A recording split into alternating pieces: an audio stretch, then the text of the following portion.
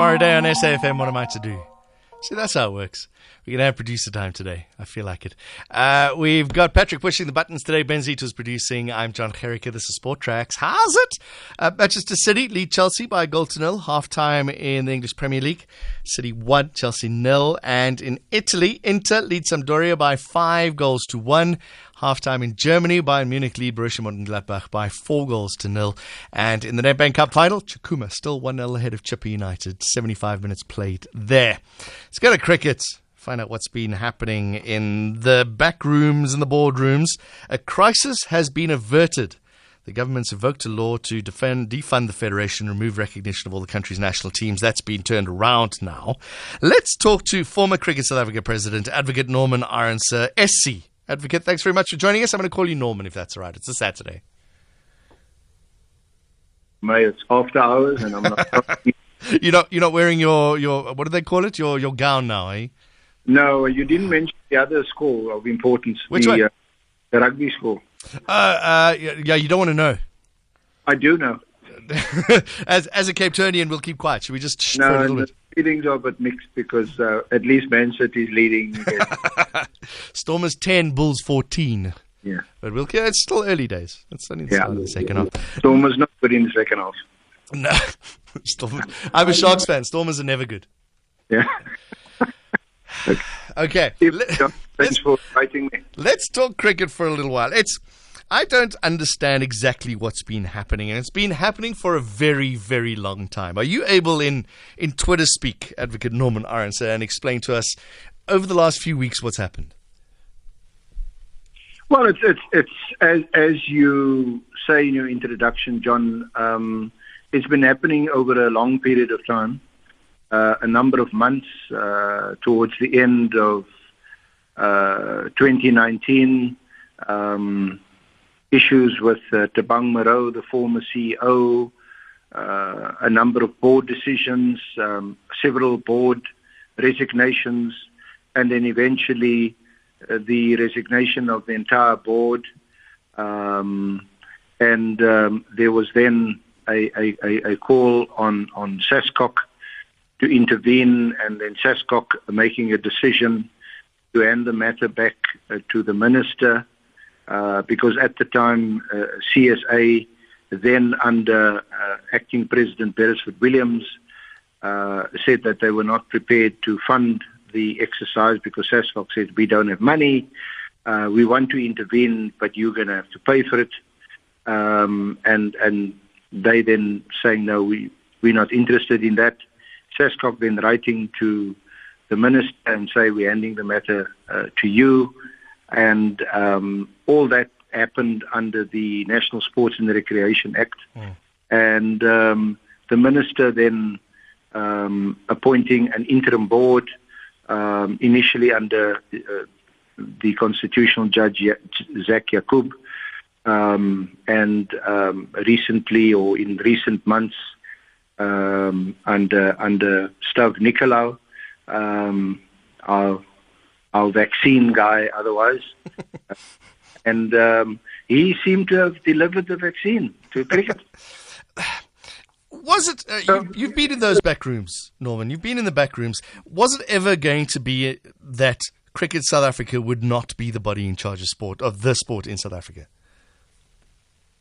No, I think under the new dispensation, Cricket South Africa remains in charge of the process.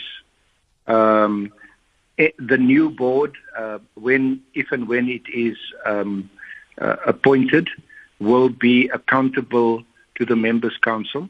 And the Members' Council, who constitute the 14 presidents, will still be able to recall the board. Obviously, if they misbehave and if they don't follow certain prescripts. So it remains in the hands of cricket. The issue has been, the main sticking point has been that this board will now be a majority independent board, and the Members' Council, according to the recently adopted MOI, which is the Constitution Memorandum of Incorporation, they will constitute 5 members on the board, and the majority will be 8. So that's in, and of course the chairperson will be an independent chairperson. That's the point of controversy. Yeah, I was going to say, who's in charge of cricket? Is it the 14 provincial presidents, or would it be the board with the CEO calls the shots?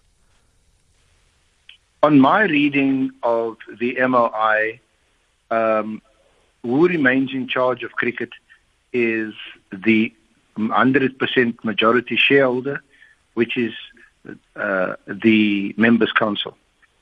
They are the ones who give legitimacy to the board. Uh-huh. Without the Members' Council, the board has no legitimacy. And that legitimacy comes from the grassroots, your clubs, right, your provinces, who then elect their presidents, and they then constitute the Members' Council. And that's always how it has been. Before now, it's been a majority Members' Council board. Now it has changed to a majority independent board. And we know the reason for that. I don't, so tell me. The reason for that is that in 2012 we had the Nicholson inquiry, which was then appointed by Mbaks, who's now running our transport and our trains.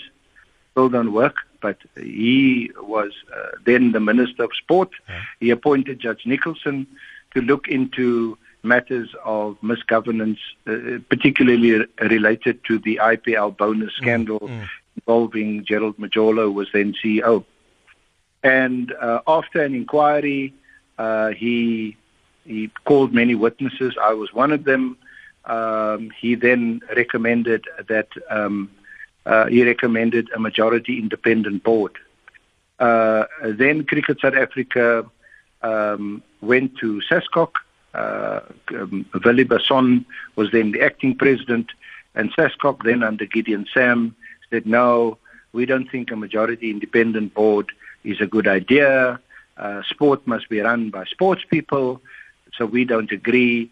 And what we ended up was with a majority non-independent board made up of Members' Council and some independents. In fact, I was party to that in 2013. A board of only 5 independents were appointed, and I was the appointed lead independent director. We had a strong board: Louis von Ziene, Vusi Pakoli, the ex-NPA head, Don Mahobo, well-known business person, also on the Independent Electoral Commission, and Iqbal Khan, who was with Brimstone, was the CFO. And we ran the board, I think, very successfully. Arun Logat was the CEO. And certainly when I left a year ahead of time because we didn't want all 5 independents to leave at the same time. And we didn't quite draw a short straw, but Lucy and I elected to go first, so that we leave the 3 independents there, bring in 2 new independents, and take it from there. And during that period, Chris Nenzani was both president and chairperson of the board. We didn't have any issues. All our decisions were made by consensus. We didn't have any problems, and it worked well. When I left, we had 1.2 billion rand in the bank, more money than any other federation, including the PSL, and things looked good. We obviously had the issue of the this global league, which was going to be, where we're going to get our money from in the future, and unfortunately, that fell through. Arun was then eventually forced out, and since then, we seemed to have gone downhill. Tabang was Yeah. Norman, if you do a quick search for Cricket South Africa scandal, you're going to go back many, many years. Majola decision looms. Majola lied. Sascock probe. CSA Arendse debacle. CSA has one last chance to clean up Cricket South Africa 8 years ago. What is it about cricket that is so different to the other unions that seem to be okay? Cricket is not any different from rugby, I can tell you. No, seriously. It's got exactly the same structure. Uh-huh. Rugby's got 14 unions. Cricket has got 14 presidents and 14 units. Right. The difference with rugby is that we won the World Cup in 2019. Cricket, if you look at all the 14 unions, like with rugby, the majority of them, as a matter of fact, I know in cricket, only 3 of the unions are solvent. Sure.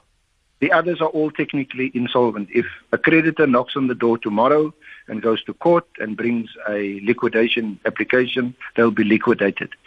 So the problem with rugby and cricket and the big codes is that if the center doesn't work, then all the other affiliates and provinces, then they also can't operate. They don't have any money.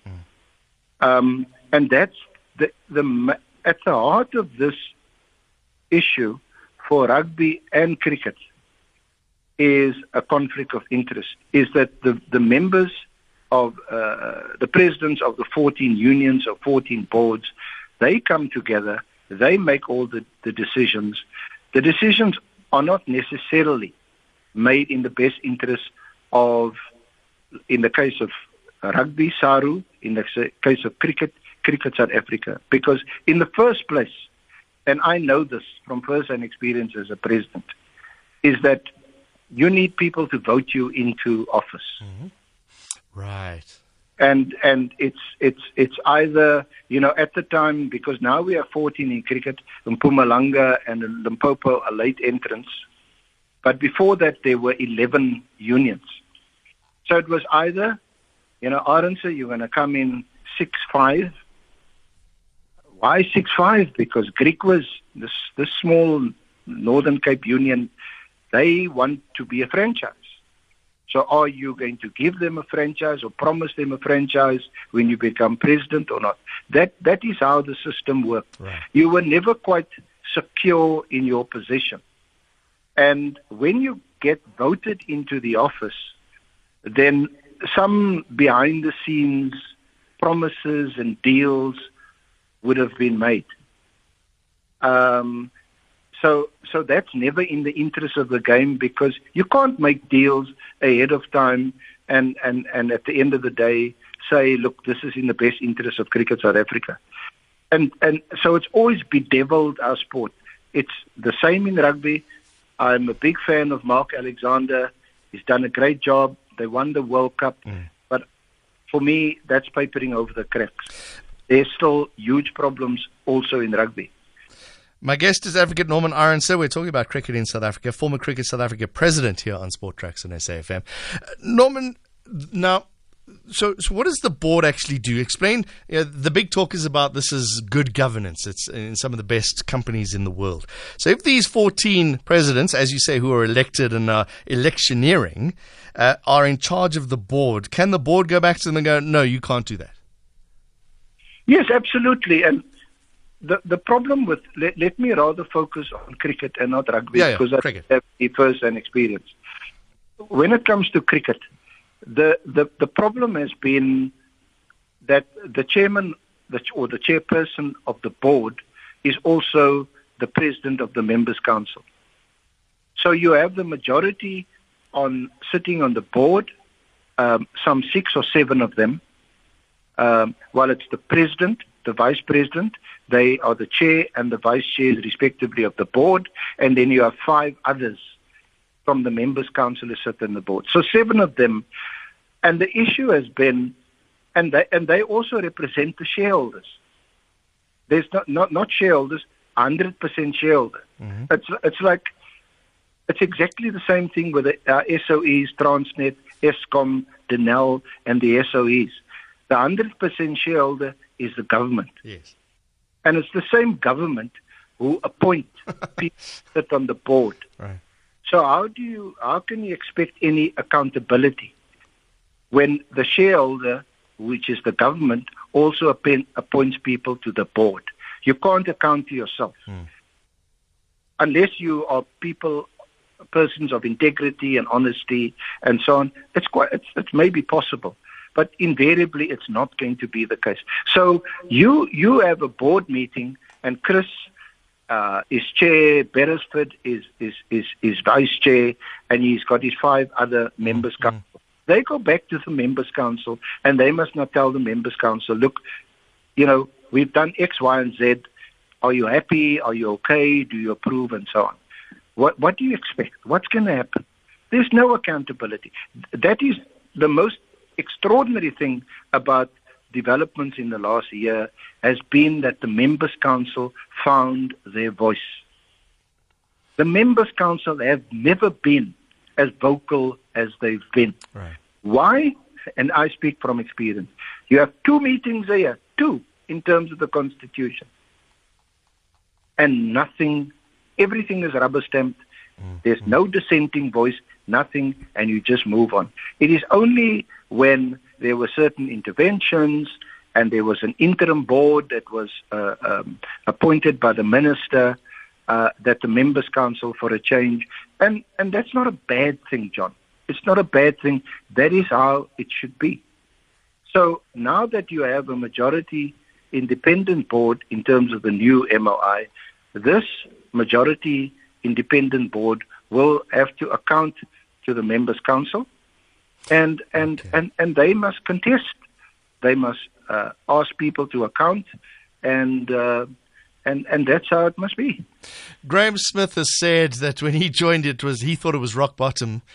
He was proved wrong. Just quickly, we got 3 minutes. When you look at this, the CSA MOI 17.1.2.1.3 is one of the clauses. Are you happy that cricket is now turning the corner and things can only get better from where we are? I think so. I think people like Graham and all other employees, and Graham is an employee, albeit a key employee. I think they would be happy that they can go to a board where they can be listened to, be taken seriously, and when it comes to cricket, Graham says we need to go to India, we need to go to England, we need to play the store. It will be listened to objectively, independently, and without people looking over their shoulders and saying, hey, I'm president or vice president, or I want to be president or vice president. Maybe I must first ask my constituency whether I can do this or not. That's not how it should be. Only question must be, is this in the best interest of Cricket South Africa? The answer is yes. The answer is no. That's the only criterion that needs to be followed going forward. And I think with this structure, we have that in place. And John, just very quickly, there is no precedent of the government or the minister interfering in any sport in our country. We've had government interference because it was government policy leading up to 1994. Yes. The most blatant interference was the John Foster, the B.J. Foster scandal when he refused Basil D'Oliveira entry. That is a major influence in cricket. We haven't had that since 94. The only time the government and the minister have stepped in, Mbalula in 2012 with Nicholson. Why? Because of the Majola scandal. Again, Cricket South Africa as a body failed to deal with the issue. And then recently, when the Cricket South Africa board imploded, there were resignations, key people were being fired and were leaving the board, that there was a demand. And even then, the first port of call, and that's what the Act requires, SASCOC, as the mother body, the confederation, you intervene. When SASCOC said, no, we're unable to do so, they handed the baton to the minister, and this is where, and even so, in the past 6, 7, 8 months, the minister as a person, as a person or personality, he never got his fingers in anywhere. He appointed an independent board. Norman, we've got to wrap it up, but that's a point well made towards the end there. We should have been speaking about that as well. We'll have to talk about this a whole nother time. Thank you very much for joining us. Thanks, John. Thank you, Advocate. Is still not good for us. Yeah, still not good. And I'm watching the Nedbank Cup final as well. I've got to give that score out in a moment. Thank you, Advocate Norman Arendse, former Cricket South Africa president, hopefully explaining what's been happening in cricket over the last few weeks. Stormers 13, Bulls 17 with, is this a penalty attempt? Yeah, it is. So 13 points to 20 it is to Stormers 13, Bulls 20.